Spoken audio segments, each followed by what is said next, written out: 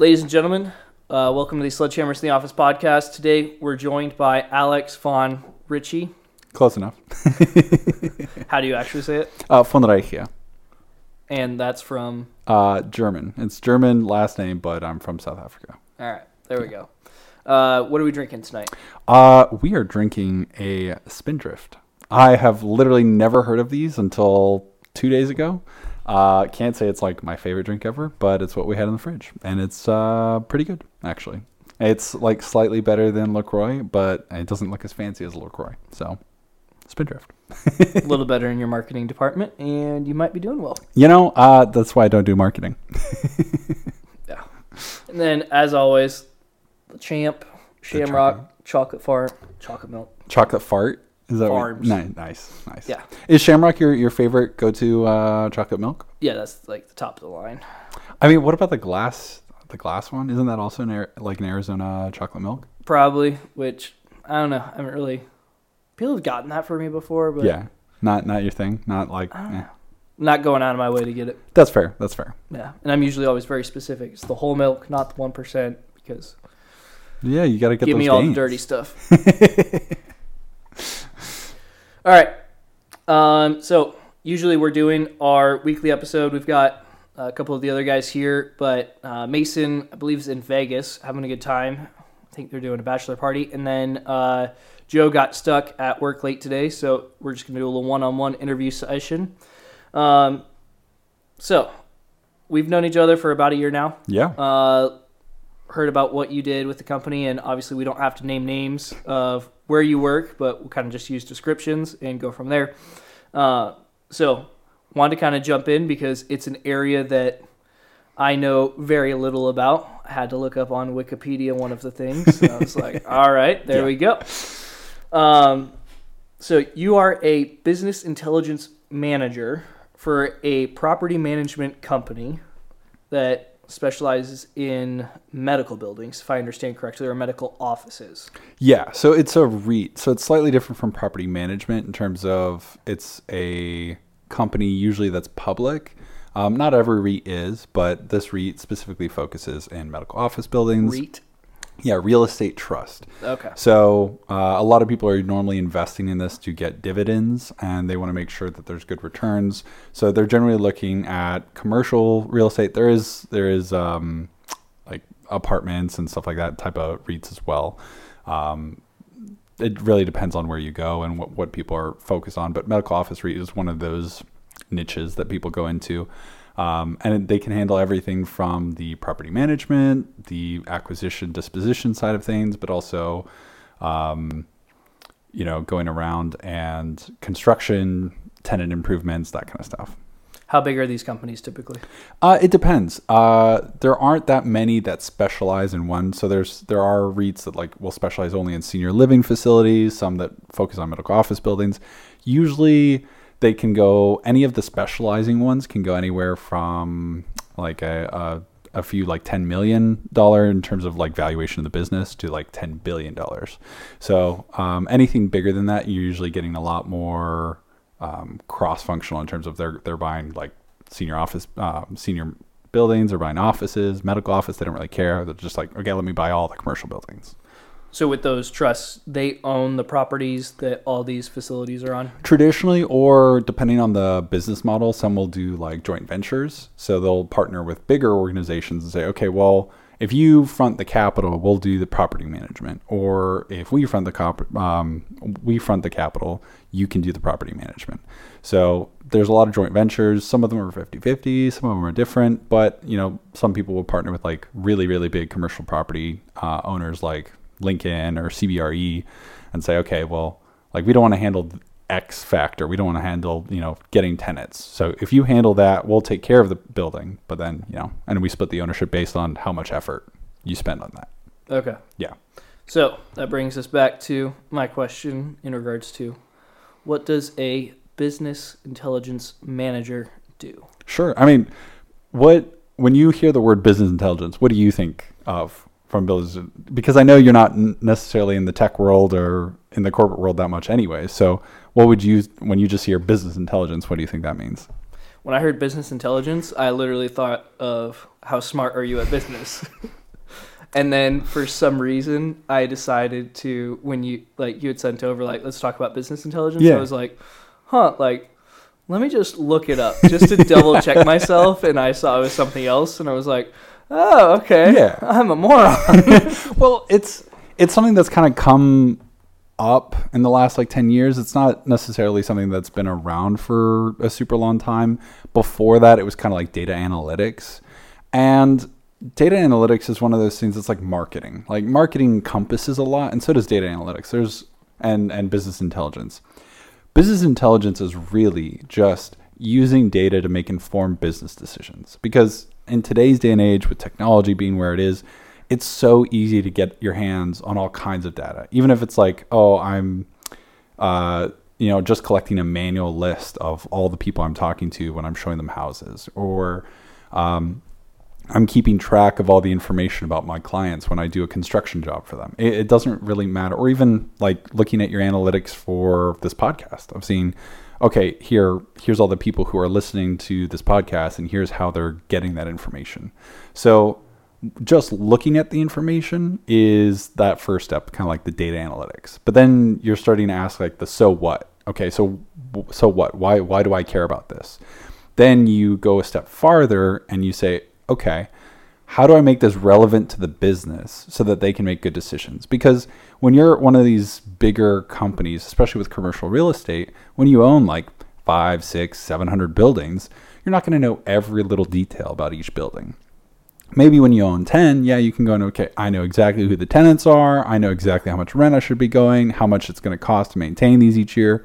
But after a while, it gets like no human is good at remembering all of those details. So business intelligence comes in and says, okay, let me aggregate all that data for you, create a dashboard and say, okay, hey, these buildings are doing really well compared to every other building. Maybe you should look into why that is. And these buildings are looking really bad compared to all your other buildings. Maybe you should look at why. And then, maybe you see, oh, shoot, even though it's in a good area, we just have really shitty tenants in. Or, oh, it's in a terrible area, but it's doing really well because of, we fixed it up or something like that. And so basically you point people in a direction of saying, okay, based on the data, we should do X or we should do Y. That's really what business intelligence is. So how much of the direct application do you have to have an understanding of? So it's not that hard to get started. Like, you can do business intelligence with Excel and a pivot table if you really want to. It's a lot of work because every time that data changes, you have to go and do that stuff again. With some of the tools that I use, it's half of it is the technical knowledge in terms of knowing what the tool can do and what benefits, how to use it properly. And the other half is understanding my clients, right? The business people who are usually executives who need to know, okay, how do I get this information in front of me in a way that makes sense? So I need to first understand, okay, what decisions are they trying to make? And what are the things they wish they knew? You'd be surprised, especially in commercial real estate, how behind a lot of companies are in terms of technology. Like, there's $10 billion companies out there that are being fully run out of Excel. Like, it's crazy. You would think, okay, well, they should have some automation. No, they're literally doing all of their accounting, any kind of data. If they make any kind of changes, publicly reporting for Wall Street, whatever, everything is being done in Excel. It is ridiculous. And so going in there and saying, hey, we should change things up, a lot of people are really resistant to that because they've been doing it the same way for 10, 15, 20 years. They're like, okay, hey, I've been, I think this is a little bit before your time, but Lotus 123 existed way before Excel. And people are like, well, I've been doing stuff since Lotus 123, so, back off. This is my process and this is what's good. And it's like, all right, sure, you can do it that way. Or you spend one time, load it into a database, and then going forward, your job takes half as long because now you have a dashboard that does all the things that you were doing. There's so many times where you see even like executives doing basic things in Excel, like pivoting and What's altering. pivoting? A pivot table in Excel is how you kind of change around data. So if you want to group it by certain columns or something like that. So would that be with a lot of the functions? Yeah. Okay. Yeah. So that's like a basic functioning in Excel. So if you say you have a list of like 20 tenants, and you want to group it by building, or maybe even a certain region, and which region each one of those tenants are in, you could kind of pivot it so then the region, it would show region, and then the number of tenants in there, and you can kind of get better data that you wouldn't necessarily see if you just had it on a pen and paper or on just a plain sheet of Excel. Yep. Yeah. Okay. So a lot of executives are going through, and executives are getting paid a lot to make big decisions, but most of the time they're struggling because they don't have good visibility and they don't have good understanding of their own data. And so many people are very overwhelmed by data because they're like, okay, well, it needs to be this really fancy process. And it really doesn't. But a lot of people come in, like especially from the IT side, they'll come in and be like, okay, well, we need to upgrade everything to the brand new tool, the nicest things. We need to have a nice database and everything. And then they come out this all the technical jargon. Like if I just came to you and I just started saying, all right, so you take the SQL database, and then you're gonna eyes glaze over immediately. And so it's really important. And you feel stupid, which I'm assuming that you get an executive in a company starting to feel stupid, something that goes, I can understand Excel. Yes. Because at a certain point I learned Excel, but you start saying that, now I don't know what you're saying. Right. And once I don't know what you're saying, I either have to, one, put in the investment to learn it, or am I becoming obsolete? But also like control, right? Of you, when in an Excel, you theoretically know where it came from. Even though anyone can write in it and overwrite it and make your data worthless. But going in there and saying, hey, look, I'm not trying to make things more difficult. I'm not trying to change the way you work. I'm trying to help. I want to give you visibility of your data that you've never seen before. I want to pull in fields that you've never had access to. I want to structure it in a way that's going to be incredibly beneficial to give you that so what. And it's usually a tough, it's really hard at the beginning to do that. But once you start breaking through and you kind of prove the validity of those reports, things start falling through, and it just gets easier and easier because they're willing to sacrifice more time to work with you, because every time they invest in you, invest their time working with you, they get time back because like, oh shoot, okay, I worked with Alex, 10 minutes on this thing, gave him some feedback, and all of a sudden now I have a report that I never have to pivot again, or I never have to mess with again, and it gives me exactly what I need. It's up to date every time, and it's pulling fresh information. So the power of that is really undervalued in a lot of places. Gotcha. And in regards to those systems that get put in place, that's created by a third party, right? So Excel is owned by Microsoft. These other software companies will own whatever platform that you guys are hosting that on, right? Yeah. So a lot of it it's becoming pretty agnostic. And what I mean by that is it's not really dependent on a single program anymore. There's so many different ways. And especially with a lot of these big commercial properties, they usually have a software already like MRI or Yardi, right, which are very much focused on property management, and they already contain all that information. So if you have a dashboarding software like Power BI, which is owned by Microsoft, or Tableau, which is another dashboarding reporting software, those plug into the software you already own and are using and pull out that information and say, okay, here, I've already connected to all the fields. Here, what do you want to see? So it's more about knowing how to organize that and exactly showing the executive or whoever your user is what they need to see. So I'm assuming the ones that you guys are working with are probably at a price point that smaller companies would not be interested in, or am I incorrect in that assumption?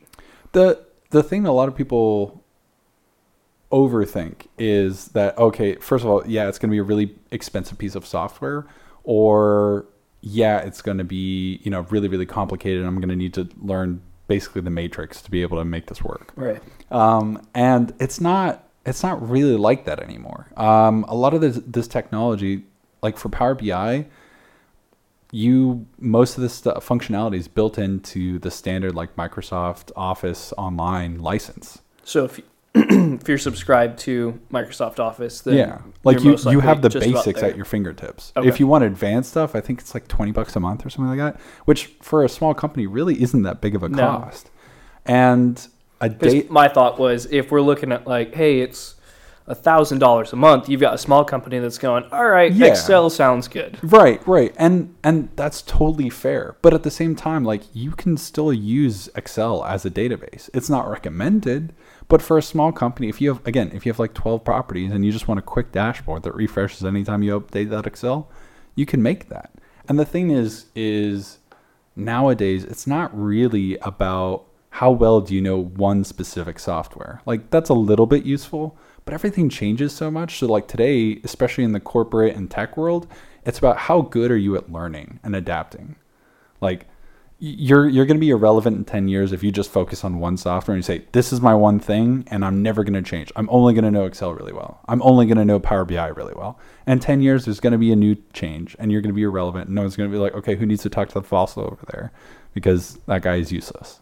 And how much of that is done through, like for you personally, through company allocated time to say, hey, here's a block of time over the next day, week, month, whatever it is, to get updated on a new system you want to implement? Or is it a lot of times up to the individual to try and educate themselves on that? It's almost always up onto the individual. I would say very rarely have I had leadership that's been like, okay, go and learn this. There's been very few instances where I've had that opportunity. And usually it's ironic. I've had better insight on what is going to bring more value to my company when I go and interview at other companies. Because then I'm seeing, oh, they're putting a lot of emphasis on this. This is a similar company. And when they're interviewing me, I'm almost interviewing them back in terms of saying, oh, okay, so, for me, 2 years ago, I knew nothing about Power BI. I had never used it before. I've never had an official certification for it. I've never gone to like a college class for it. Everything I learned was YouTube and doing it in real life experience and just figuring out, okay, how the hell do I do this? And I started really emphasizing Power BI because when I started applying for other jobs and I was interviewing, I found that every place started mentioning this tool. And I was like, okay, I knew it was around, but I didn't bother putting energy into it because it didn't seem that cool. I was like, okay, well, why do people care about it? And it was only after I started interviewing, there were a couple places that I was talking to, and I was like, they really care about this. Like, the tool's been out for like 3 years. They're looking for people with like 5-6 years of experience. Obviously that doesn't exist, but I was like, okay, obviously there's a really big like push to get people who know this stuff. So it must be a big deal, right? So because of that, I started digging a little bit more and I found out, oh shit, there's some really cool stuff that this can do. And I actually brought that back to my current job. And I was like, okay, I played around with this. I had a little bit of free time. I did some research on my own time and I came back and I built this thing out of Power BI. And they're like, wow, okay. We had no idea you could do something with that. Do more of that. And that like led to an explosive growth in my career because I started doing stuff like that. So it's been really interesting how I've come into new technologies. It's never been like one person coming in and saying, hey, Alex, we want to give you 2 weeks at work paid to just go figure this thing out. It's never been something like that. And I think for myself and then probably a lot of people, there's the idea that IT and all this stuff is changing so fast that you need to be updated all the time. So that's where part of it goes into kind of the thought process of like, all right, like, we need you to go recertify. I've got an uncle who, he's in the IT world. He works for, he's in Tucson with one of the community colleges down there. He's running a lot of the stuff that they've got going on with that. And he's always having to be on top of certifications that are up to date, stuff like that. So it's like, oh, like that would be frustrating because he's like, some of them, he's like, they're stupid. Like I could teach the class, but I've got to go get it. Well, and it really depends on what sector you're in, because if it's something like cybersecurity, then you need to go in and do it every year because the way people are hacking into systems, like ransomware didn't exist like 10 years ago, but now that's a really big deal. And so a lot of people are getting trained on that. So it really depends on what aspect. For analytics, like it's a little bit slower than other industries in the IT world in terms of you don't necessarily need to go and get certified for every little thing that comes out.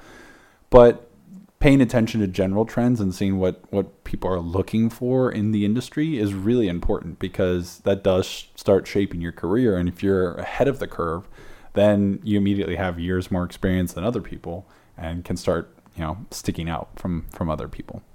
So with that, how do you start implementing that with a team? As far as, do you just have to basically take point and say, hey, here's what we showed to some of the higher ups. They said we want more of this.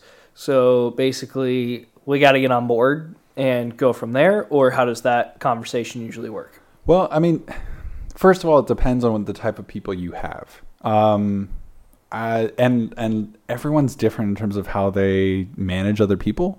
There's also a very big difference in terms of how people approach that type of learning. With my team, I have a very small team. There's 3 people under me. There's 2 contractors and 1 full-time employee. Now, one of the contractors we hired soon after I became a manager, and he already had Power BI experience but had wanted to learn more about the Power Suite. There's some like workflow stuff and other apps that you can build with other tools. But he had not really done much of that before. And then we had a SharePoint guy. So SharePoint is like a online list. It's kind of a directory. It's been around for ages, but Microsoft is still refusing to kill it. So it's around. And my SharePoint guy he's been in the industry forever. He's been in IT forever. He's done SharePoint forever. And he had never done any kind of development. But when we had our last guy leave and we hired our new contractor, there were gaps in knowledge, and we needed our SharePoint guy to start learning other technology that at this time wasn't Power BI and that Power Apps in general. And then as we started going, we realized really quick, oh shoot, this tool that we are having him learn isn't the right direction. It's going to take way longer if we have him do everything. But if we have 2 developers learning the same thing, we can go twice as fast. And then they'll be able to help each other and we'll be able to move forward faster. So basically the way we posed it to him is like, hey, this is the direction we want to go. We see tremendous opportunity. If we keep doing this stuff, there's going to be great work. It's going to make it better for everyone. But there's a steep learning curve because it's a brand new tool you've never used. You've been doing something essentially the same way for the last 10 years.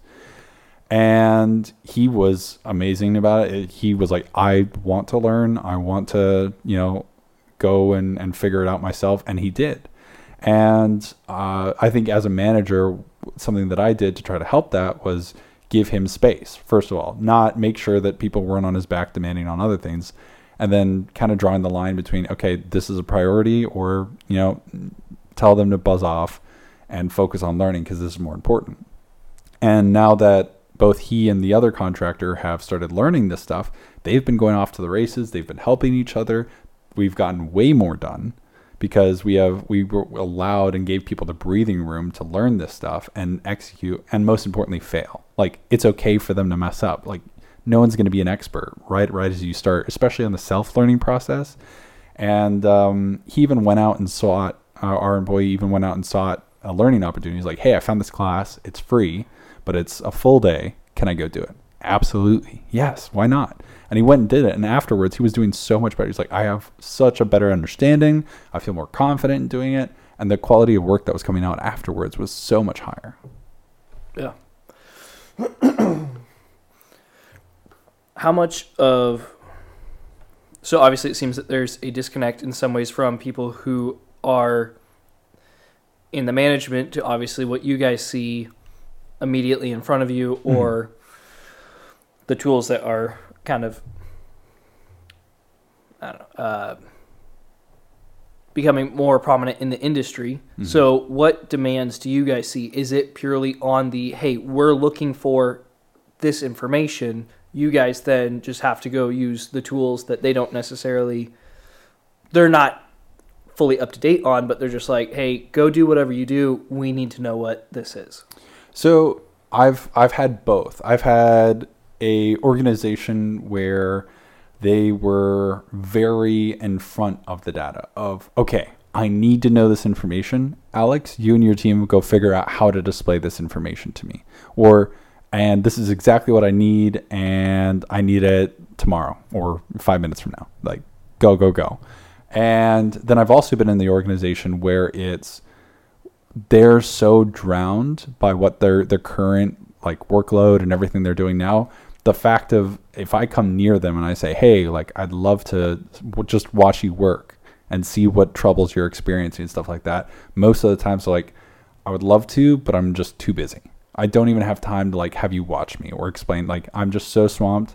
I'm so overwhelmed.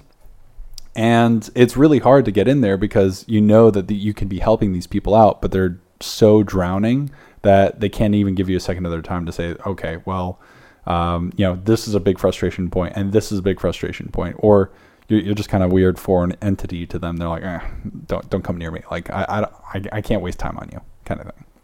Yeah, gotcha. So with that, you've got 4 people. The amount of tasks that you have, like, there's times where I know we've talked about previously, there's times where it's that go, like, oh yeah, I need something right now. Let's not wait on that. How soon can we get it? Give me a 1-word answer and go. Right. Is that basically just almost like a continual stream that you guys are dealing with for the most part? Yeah, I mean, IT is really project oriented. It's very similar to construction in terms of like, you can have a lot of jobs lined up and you know that, okay, we need to get this wrapped up so we can start the next job. But if something happens in the first job, then you need to communicate, oh, hey, so-and-so, I know we said we'd start the job in March, but we got pushed back. We're waiting for materials, whatever. We can't actually start until April. Like, the big part of all of that is all 3 of my people do vastly different things. There's only a little bit of overlap between 2 of them. Everyone else does incredibly different sections. And so the work is so varied. So the thing I found to be successful for my team is no matter what, to be extremely good at communicating, of just saying, hey, I'm dying over here. I need some help. Or, hey, I've actually finished my stuff way earlier than usual.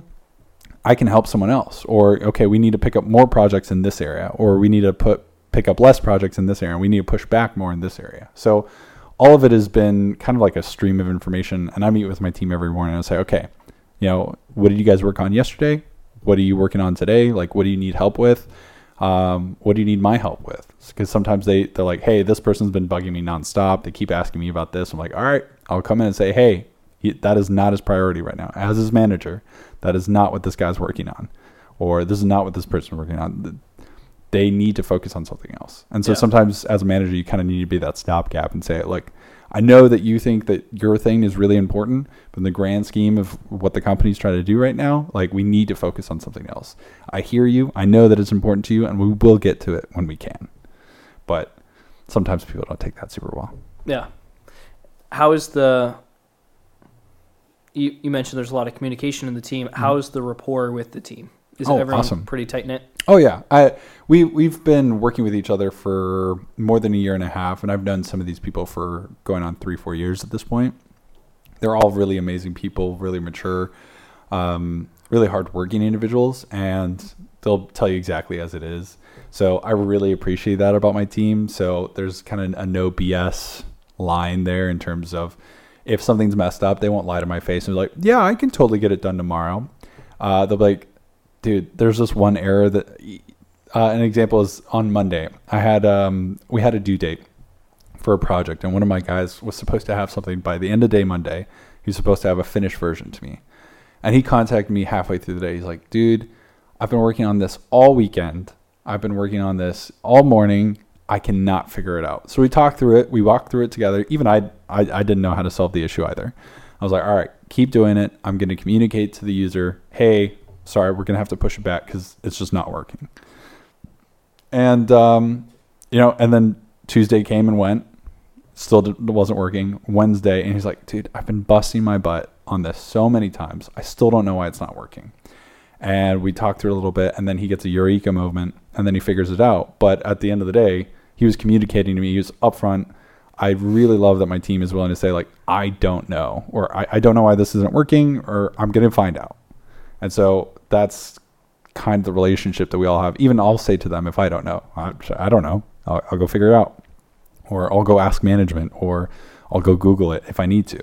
Whatever I do, if I tell my team something, they know that if I'm saying it, it means that I actually know what I'm talking about. Or if I don't know, I'll be the first one to say, I have no clue.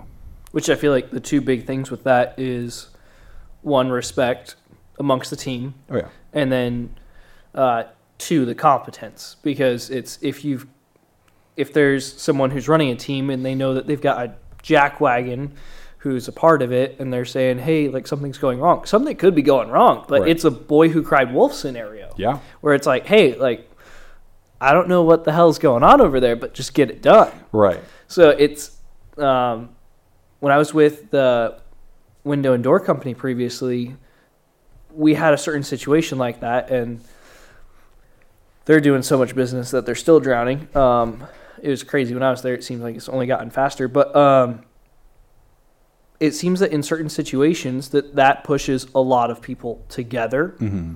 Like it does two things. One, it's going to crack people, or it's going to push them together, and they've got back to back. All right, this is it. So, what I almost wonder, like, this is probably more of a tangent, and we'll kind of take your thoughts on it. I kind of look at Twitter or a lot of these companies where Twitter's the one that I can think of most because they just fired a ridiculous amount of people. Yeah. But it seems that every once in a while they're throwing bodies at a situation. Whereas in some areas, like I mentioned, it's like I've been a part of basically small companies for all of my working career. Yeah.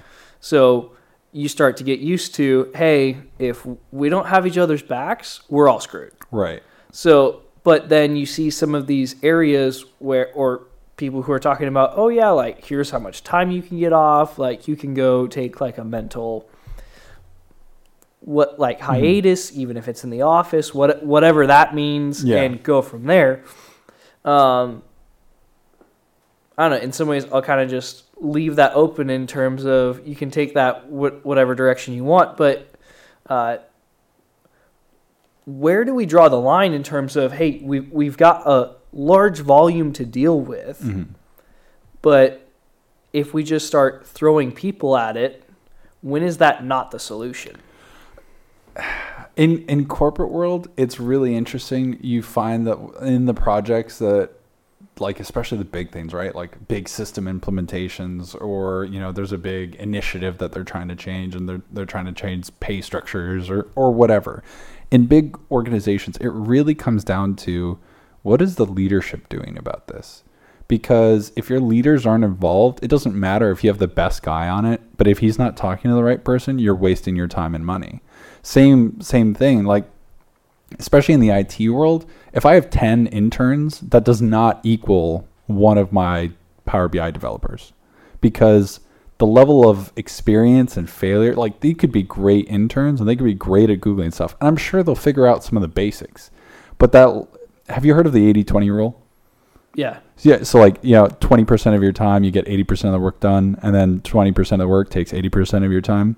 That last 20% is I thought huge. it was that there's 20% of the people doing 80% of the work. Well, it could apply there too. But that's the thing of, like, you can have really talented developers, but and they can get the basic stuff up quickly, like a lot of people can. But that last polish that really makes the product good, or whatever project you're doing good, that's when you get the true, like, outperformers there. So, you know, when I hear some stuff like Twitter or some of the other tech companies, like, okay, well, we're just hiring a shit ton of developers, that's going to make things worse. It's like, if you're remodeling a bathroom and it's like a tiny bathroom and you hire 10 guys to work on that bathroom, it's not going to be efficient. That bathroom's not going to get done 10 times as fast versus if you just have one really competent person. Which my thing would be more, I feel like, instead of it being like, hey, it's a small bathroom, like, you're not going to be able to fit everyone in there. My thing is more, what happens when you have a huge house project? Sure. Where it's going to be like, hey, this is a 7-figure build. So how do we handle this? Well, we need people. Yeah. So you just start throwing people at it, because that's where my concern comes in. Yeah. Because obviously if there's too many people in a confined area, then it's like, what are we all doing here? Right. Well, but then when you have, like, you've got a big project, sure, I need a lot of people, but once I just start, like, throwing stuff at the wall, you start finding out, like, hey, like, there's I don't know. Well, so for your example, for the big house, say you hire all the right people, right? But there's no project manager. And so everyone gets on site at 6 a.m. and then you have everyone exactly at the same time. and you have the roofers there at the same time as the concrete guys, at the same time as the siding guys, at the same time the glass and window guys, it's going to be a shit show, right? You need someone to organize all the chaos. And that's when I talk about corporate leadership, that's what leadership has to do. They have to be the people in the room to be like, okay, Thaddeus, you go do this. And then once Thaddeus is done, Alex, you go do this. Right, which I get that. So maybe in some ways to kind of direct it a little more, it seems that obviously there's a lot of stressful work environments or very heavy task-oriented work environments with a lot of deadlines. Yeah. But it also seems like every once in a while you'll kind of come across some people where it seems like you're kind of BSing your way through this, or you're kind of just along for the ride. Oh, yeah. So where's that line in terms of, hey, like you don't want to be riding someone like a mule, You're right. but at the same time, you don't want them sitting back and eating grapes all day and going, hey, like. Yeah. I think that really comes down to talented project management, and just because you're a good leader, just because you're a good manager doesn't necessarily mean that you have that, right? A good project manager is going to be able to sniff out the people just eating blueberries. Like, they're going to be able to tell. It was grapes. Grapes. Sorry, I switched to blueberries. But they're going to be able to sniff out. And I think it takes a lot of maturity and wisdom for companies to be able to look at their employees and say, okay, I noticed that routinely when I assign this guy to the job, it takes twice as long. And it holds up the rest of the project, because a lot of people are afraid to go back and say, I messed up. You know, even as a manager, to say, I hired the wrong person, and go back and say, okay, we need to try again. We need to find, it's worth it at this point. Because if I have 5 projects and this guy's holding up each one of my 5 projects, how much more money am I losing than hiring someone else and training them to do it right? Maybe this is where your job comes in, because no one listens to this podcast, so I'm not worried about it. I talked to someone. Yeah. And how do I? They have a job. Yeah. And they have another job that they're doing on the side. Sure. Which I do that. Yeah. But I have a job that I need to work full time. Mm-hmm. And then on my off hours, I get to go do more work if I want to. Right. With this, it seemed like, from the way it was described to me, this person had a job that they were getting paid for that didn't take that much time, mm-hmm. but the people didn't really understand what it was. Yeah. So that person was able to kind of go do their stuff on the side. Mm-hmm. During the time when they should have been doing their main work, technically. Kind of. And for that person, it was like, well, it's basically done. Yeah. Because it just takes like half the time that they expect. There's an entire subreddit on Reddit dedicated to people having multiple jobs. Because especially after COVID, everything went remote. Yeah. And especially in the tech industry, if you're doing, say, like you're a senior analyst, they recommend that you go and you apply to 3 junior analyst positions and pretend you have less experience, then automate all of your crap. So then you're working 3 jobs, but then pulling all the income in from 3 jobs. And then they have excuses that you can use to not be a part of meetings. So how to pretend you're looking busy. Like, it's not just any industry. Like, multiple people have figured out how to do this. Of how do I play the system of looking like I'm working 9 hours a day, but not really. And I mean, if you can get away with it, sure, fine. I feel weird about that. I don't think it's ethical. Don't get me right. Like, don't wrong. It's not ethical. But some companies are so big that if you're doing the bare minimum and you know a little bit about what you're doing, you're blowing them away. They're like, oh, this junior analyst is great. He works really fast. He gets all his stuff done on time. We never have to worry about him not getting his stuff done. And maybe they're okay with that. But at the end of the day, you don't really have someone that's all checked in there. They're like, they're doing 3 other jobs and probably napping on, in the afternoon.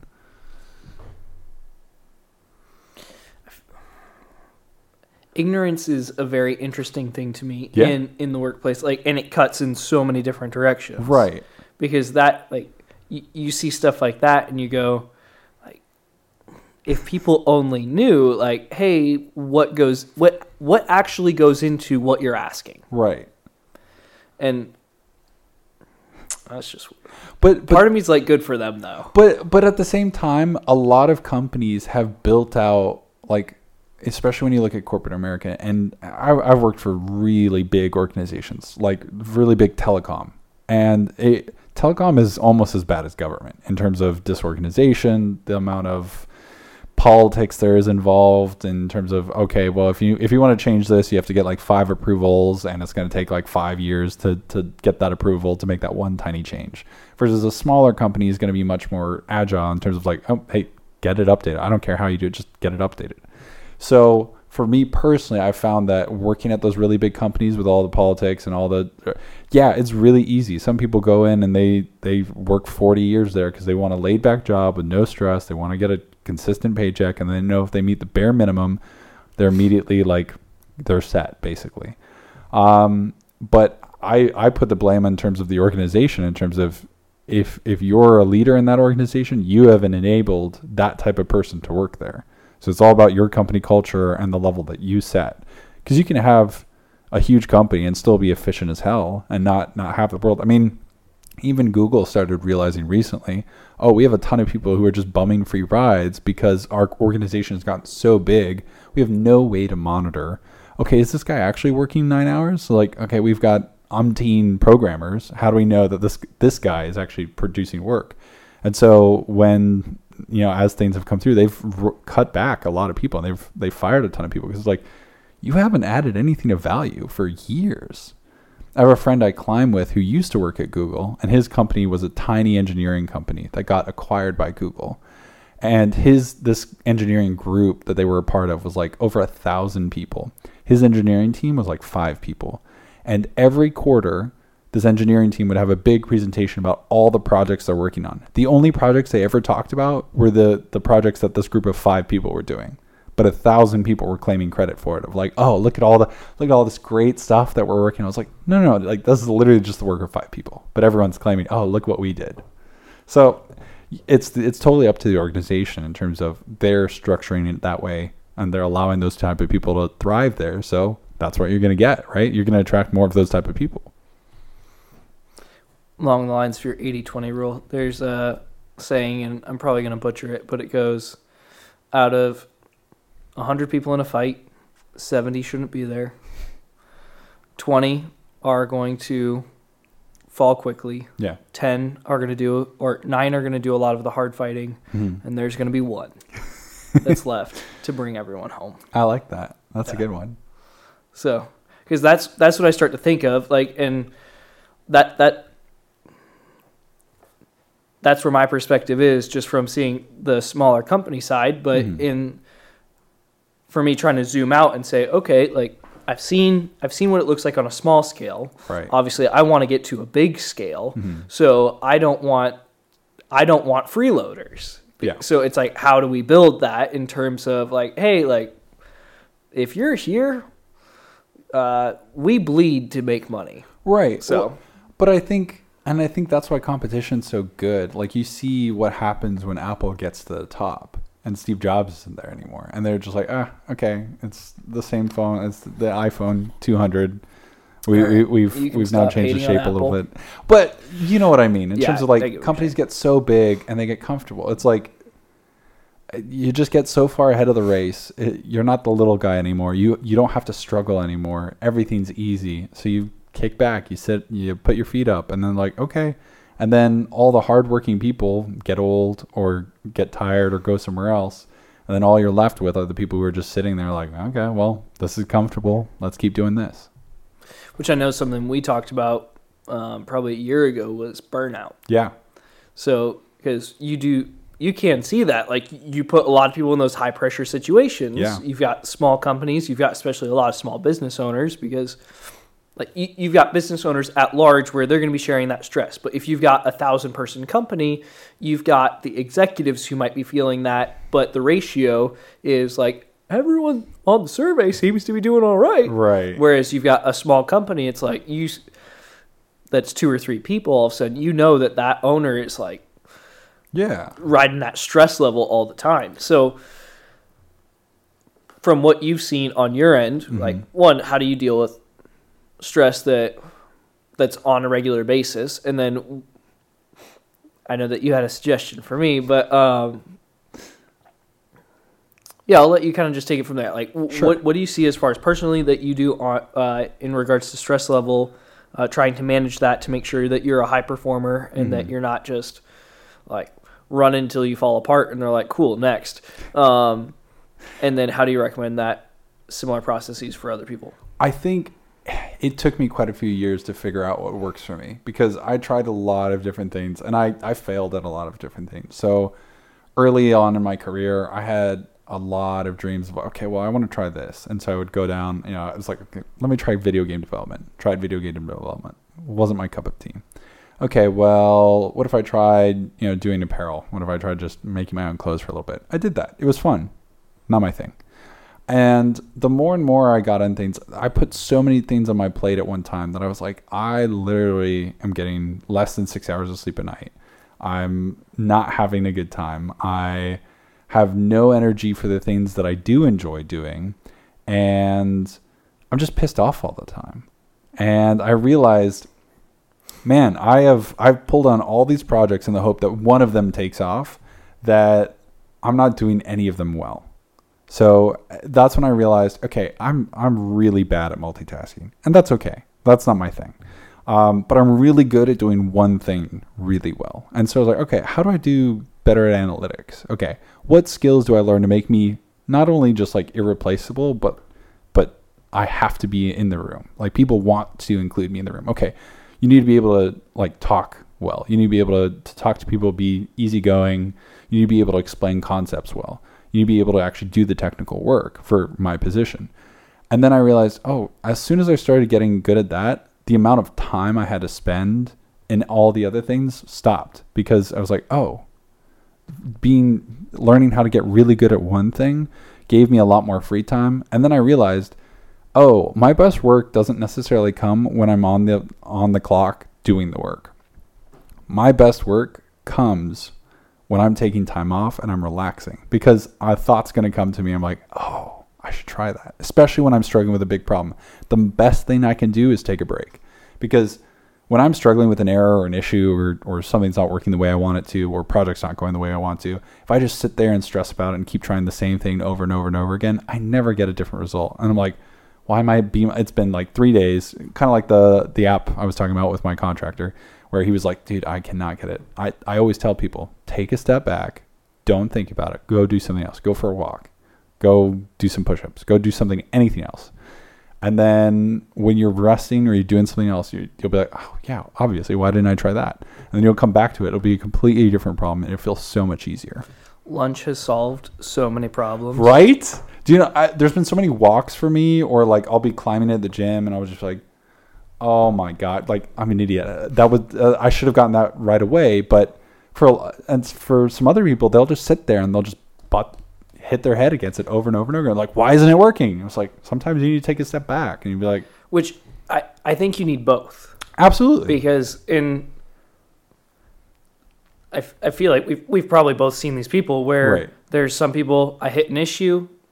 Oh, we got an issue. Like, okay. There's nothing I can do. Well, did you try something? Oh, no. Yeah. And then there's other people where it's like, they're just like, I don't know. Like, I'm doing this thing. I do this thing. I do this thing. It's like, dude, like, get out of here. Come back. And then.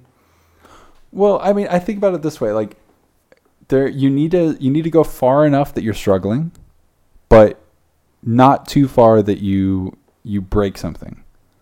Like, in terms of, you could work out 24/7 if you really wanted to. You'd be miserable all the time, and it's not optimal. You still need rest at some point. And if you just rest all the time, then you're just going to get fat. So, just one of one path isn't the answer.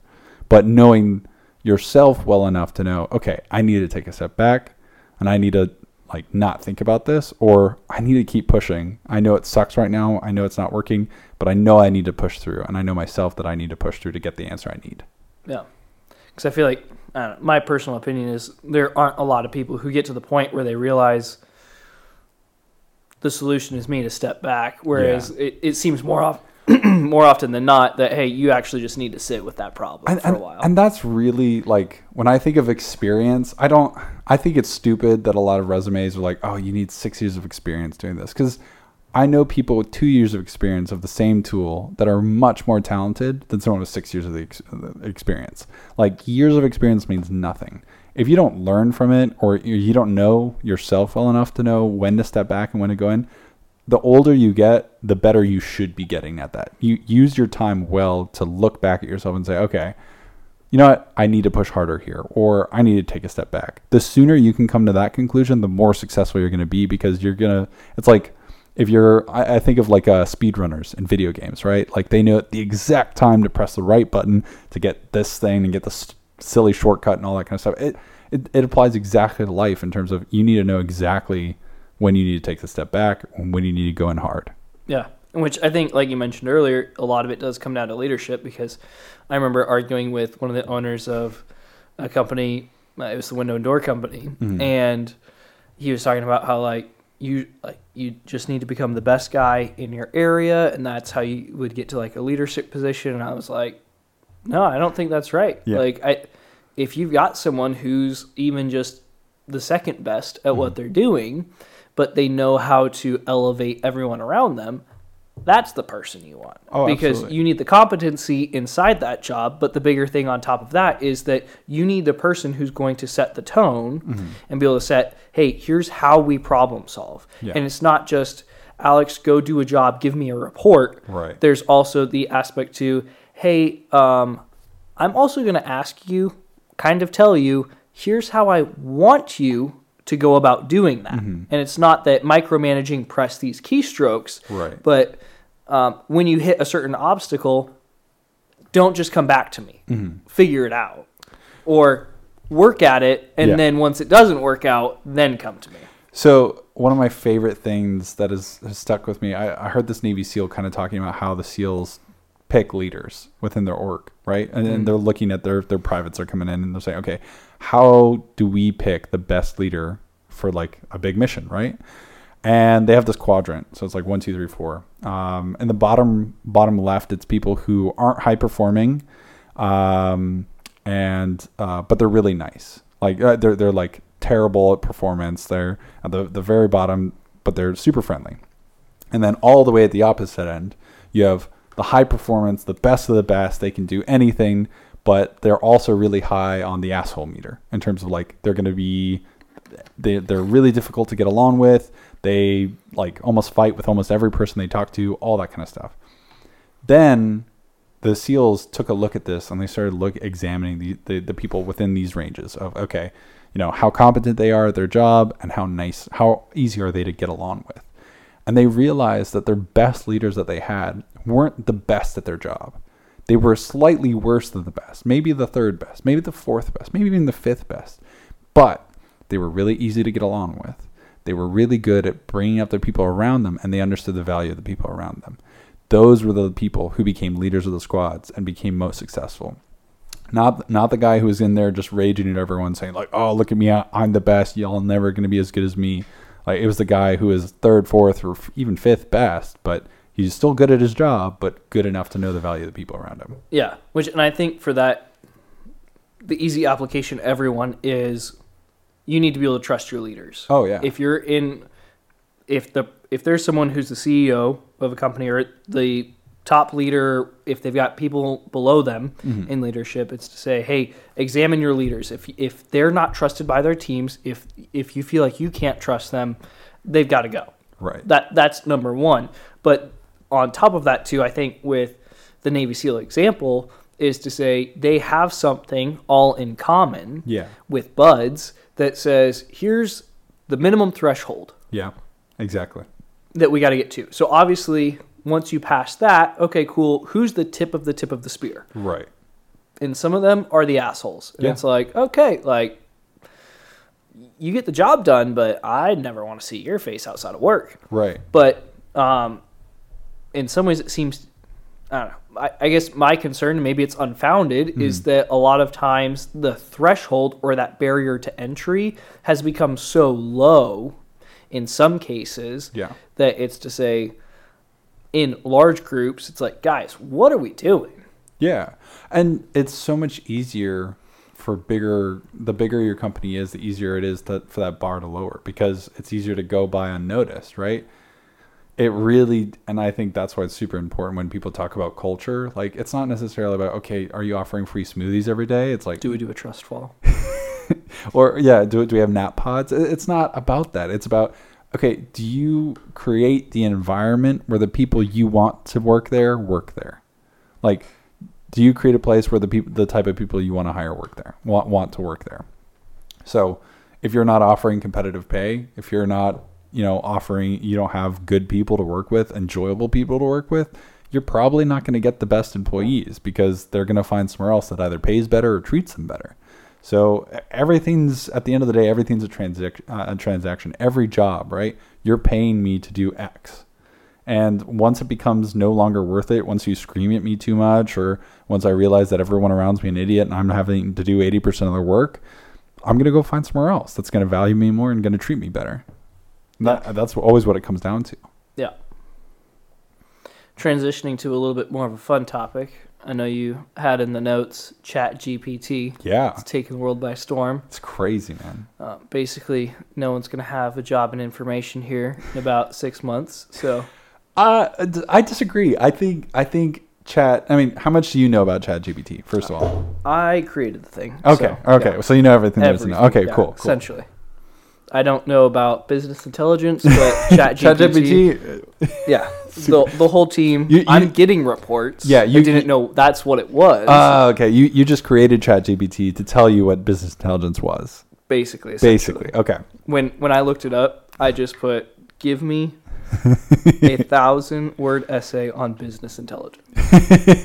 I mean, you could do that. You could also tell it right now. It's like, okay, give me notes for this podcast on speaking about business intelligence and stuff like that, and it would create that. The thing about AI and machine learning and all these buzzwords that people are spitting out right now is we're getting to a point now where we have the hardware capabilities of computers to finally keep up with the level of data that we're feeding it. So we've been collecting data like on computers since the 70s, but a big limitation for a lot of this is the speed of accessing that data and the speed of processing that data. Like, I don't know if you remember in the 90s, like booting up your computer was like a 5-minute affair. Connecting to the internet, if someone's on the phone, way longer. If you didn't do it right with Internet Explorer, you clicked it too many times, you've got 11 browsers open. Yeah. You're stuck there for that maneuver is going to cost you like 50 years. Yep. So ChatGPT is really just an AI that has been taught a lot of things. So they've just given it a huge breadth of information. And while it is capable in and of itself in terms of you can say, okay, hey, create this business plan for me. Okay, cool. Now that you've had the business plan, create a website to display all that stuff, and it'll give you all the code. Like, it can even do SQL and stuff that I do. And it does it incredibly well. I don't think it'll be able to replace someone's job because, no offense, but if I put you in front of the computer and told you to say, okay, go do the SQL thing for me, you wouldn't know the right words to use. And so you wouldn't get a right response. Yeah. I'm sure you could figure out. But part of it seems that there's some jobs where, okay, it's not there yet. Not yet. And then there's other jobs where it seems like, can you fog a mirror? Yes. And that's where it seems like ChatGPT really helps out with absolutely fogging that mirror. So a good example, it's going to be more like Google than anything else in terms of, think about if you type into Google right now, okay, my truck's making a funny noise. That's not specific enough, and you're going to get a lot of weird answers and mostly wrong answers for what your specific problem is. But if you're like, oh, my belt's squeaking every time I turn it on and it's under 30 degrees, you're going to get a much more specific answer. ChatGPT is the exact same way in terms of it's going to be really helpful, but you're going to have to know how to frame the question correctly in terms of if you can say, okay, act like a real estate agent. Sell me a house that's in this area that has these qualities and write me a piece of paragraph to describe this on Zillow. It could do that. And that's going to be way better than sell me a house. So it's going to be a lot of the most successful people out of this are going to be the people who know how to use ChatGPT rather than ChatGPT by itself. It's still a huge deal. I mean, Microsoft's invested over $100 million into it. So big stuff's going to happen with it. And a lot of people are already starting to integrate it into their systems. So they're using it and you don't even know that you're using it. It's just, it feels so human-like. But which, in something we had talked about on here before, is I feel like it accelerates us towards greater ignorance at the societal level. Because I don't need to know things as much anymore. So before, yes, it was Google. Like I could search for something, but now it seems that if you want to know something from me, and if I can get just disconnected enough to where you put it in the question in an email, I don't need to know it to get back to you. So part of my kind of thought process with that is, do we get to a point with some of this that we go into almost an intellectual dark ages where we can use some of these AIs as a crutch? Oh, absolutely. I mean, there's a lot of people. So I think the problem is with ChatGPT, it's only as good as the data that's fed to it. And it'll say which is a lot. Which is a lot, but some of that data can be wrong, right? Like humans have consistently been wrong, right? Like we led entire crusades on people who argued that the sun was the center of the universe back before we found out any better. There's a lot of times where even ChatGPT is going to be fed the wrong answer and you're going to type it in and it's going to be the wrong answer, but it's going to be so confident that you're going to be like, oh yeah, sounds good. So something I've noticed is, yeah, technically it gives the right answer, but without context, it's not going to go anywhere. So the successful people are not going to be the people who just use it as a crutch. It's going to be the people who use it alongside with their knowledge. Right. But there are going to be people who, kids in high school are already using ChatGPT to write their papers for them. My dad is a professor at GCC, and he typed in some criteria into ChatGPT, and he's like, after reading it, he's like, I think I've seen this paper before. It's crazy. No, it's totally, it's so capable, and there's going to be a lot of students and people who are going to use it as a crutch, but ultimately it's going to hurt them. It's if you use it as a replacement, then you're not using this at all, and this is going to be like, okay, I don't need to do anything. So and there's no way to stop it. So sure. I don't want to in any way argue for, hey, we need to go back to an abacus and an encyclopedia. Yeah. But at the same time, it does seem like, all right, I was having a conversation with my dad about it in terms of, I think the higher education system is going to have a real conversation about what is learning and what are we doing at these higher education centers. Because it does seem that, from my opinion, watching people who went to college, that a lot of it is a game at a certain level. To get your bachelor's, in my mind, is a game. Yes. I'm paying you money, you're giving me assignments, I just have to give you something back so that at the end of this, you give me a piece of paper that says, I know something. Right. But it's no longer, I know something, I did something. Right. Because I don't even need to know what you're asking me to give you. But that's also the point, is like, for most places, do you really need a bachelor's anymore? Bachelors have become so synonymous here that and university has gotten ridiculously out of hand for cost. Yeah. So like, does it really make sense with the apps, like access to information that we have now? Does it really make sense for me to go pay $40,000 a year to go get a business degree? No, absolutely not. I'm totally with you on that. The only advantages to university nowadays are the connections that you're going to get and being able to say that you're an alma mater of a certain place.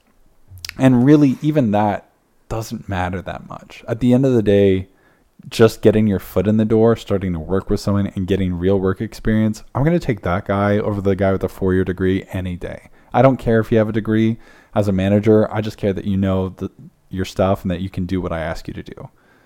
Like if that means that you use ChatGPT to do it, I don't really care as long as it works good. So if you're good at using that and that's how you get your work done, all right, cool. Like for me, it doesn't matter as long as I can have a conversation with you, explain what I need you to do, and you get it done. I'll take the guy who can use ChatGPT and then chill versus the guy who said, oh, I took 4 years of this and I know everything there is to know, and then I ask him to do anything and he blanks. Yeah, which I think it's like you said, it's going to be a very useful tool. Yeah, I'll probably mess around with it and see like, hey, if I can get an advantage out of it, yeah, I'm going to use it. There's already people out there right now who are contracting and showing, like, they're saying, oh, I'm a ChatGPT instructor, and they're going and giving courses for $200,000 to businesses of like, this is how you leverage this. Like the instructors. It's going to be a big deal, and there's going to be a lot of cool uses from it. But I don't know about you, but I don't make 200,000 yet, so maybe we should figure out how to do that. Yeah, maybe. But that's the thing is there's going to be so much application. And then on top of that, when you subscribe to ChatGPT, because it's like a 2-week subscription thing, once you get it, you can train it yourself and have your own model. You can have a Thaddeus's model. So say you wanted to use it for real estate and you had a website and you wanted to have, anytime people messaged you on the website, ChatGPT answered. And like after working in a job for a while, all the basic questions that always come. And so basically you can just filter it through and say, okay, hey, every time you get this basic answer, hey, where should I start? Hey, what are good materials? Hey, what are this? It already knows what to respond with. It's like, hey, you can check out my YouTube channel. If you look up here, it has all this. And there's already dumber AI that isn't ChatGPT that can do that incredibly well. Like, I don't know if you've ever had to deal with like Cox's communication, like their website. No. They have like a smart AI in there already, so I can say, okay, what's my bill, and it'll connect to my info and say, okay, let's validate who you are, and then, oh, your bill is $80 this next month, and it's going to charge on this day. Like all that stuff's already built in. Companies are already starting to use that because that's one less person that you have to have at a computer. That's one less person that you have to ask, hey, okay, you need to stay around just in case someone messages you. I'm just waiting for when they start automating construction. I mean, 3D printing, it's coming. Yeah. I don't think 3D printing is a replacement for current construction, though. Like, it's cool, but I don't think it's viable yet. I think I don't know that it's going to be the next, like, oh, this is the next evolution of, like, timber framing. Like, probably not. Yeah, probably not. Probably not, but it's cool. They're probably just going to develop robots that can do everything. I mean, send a fleet of robot people into, here's your drywall robot, here's your concrete robot, here's your painting robot. Is the electrician robot's job just to leave trash everywhere? Yes. Yeah. And then they just have a Roomba that they send in after to pick up everything? Yeah, essentially. And it just says freaking electricians the entire time it's driving around. Oh, that's funny. Yeah. I love to harass my brother about that stuff. All right, we crossed the hour mark. Is there anything else we want to cover? I'm good, unless there's anything you want to talk about. I think I'm good for the evening. All right. All right, we got a couple rapid questions for you real quickly. All right. What's the most impactful thing you've learned? Ever? That rapid fire. Oh, jeez.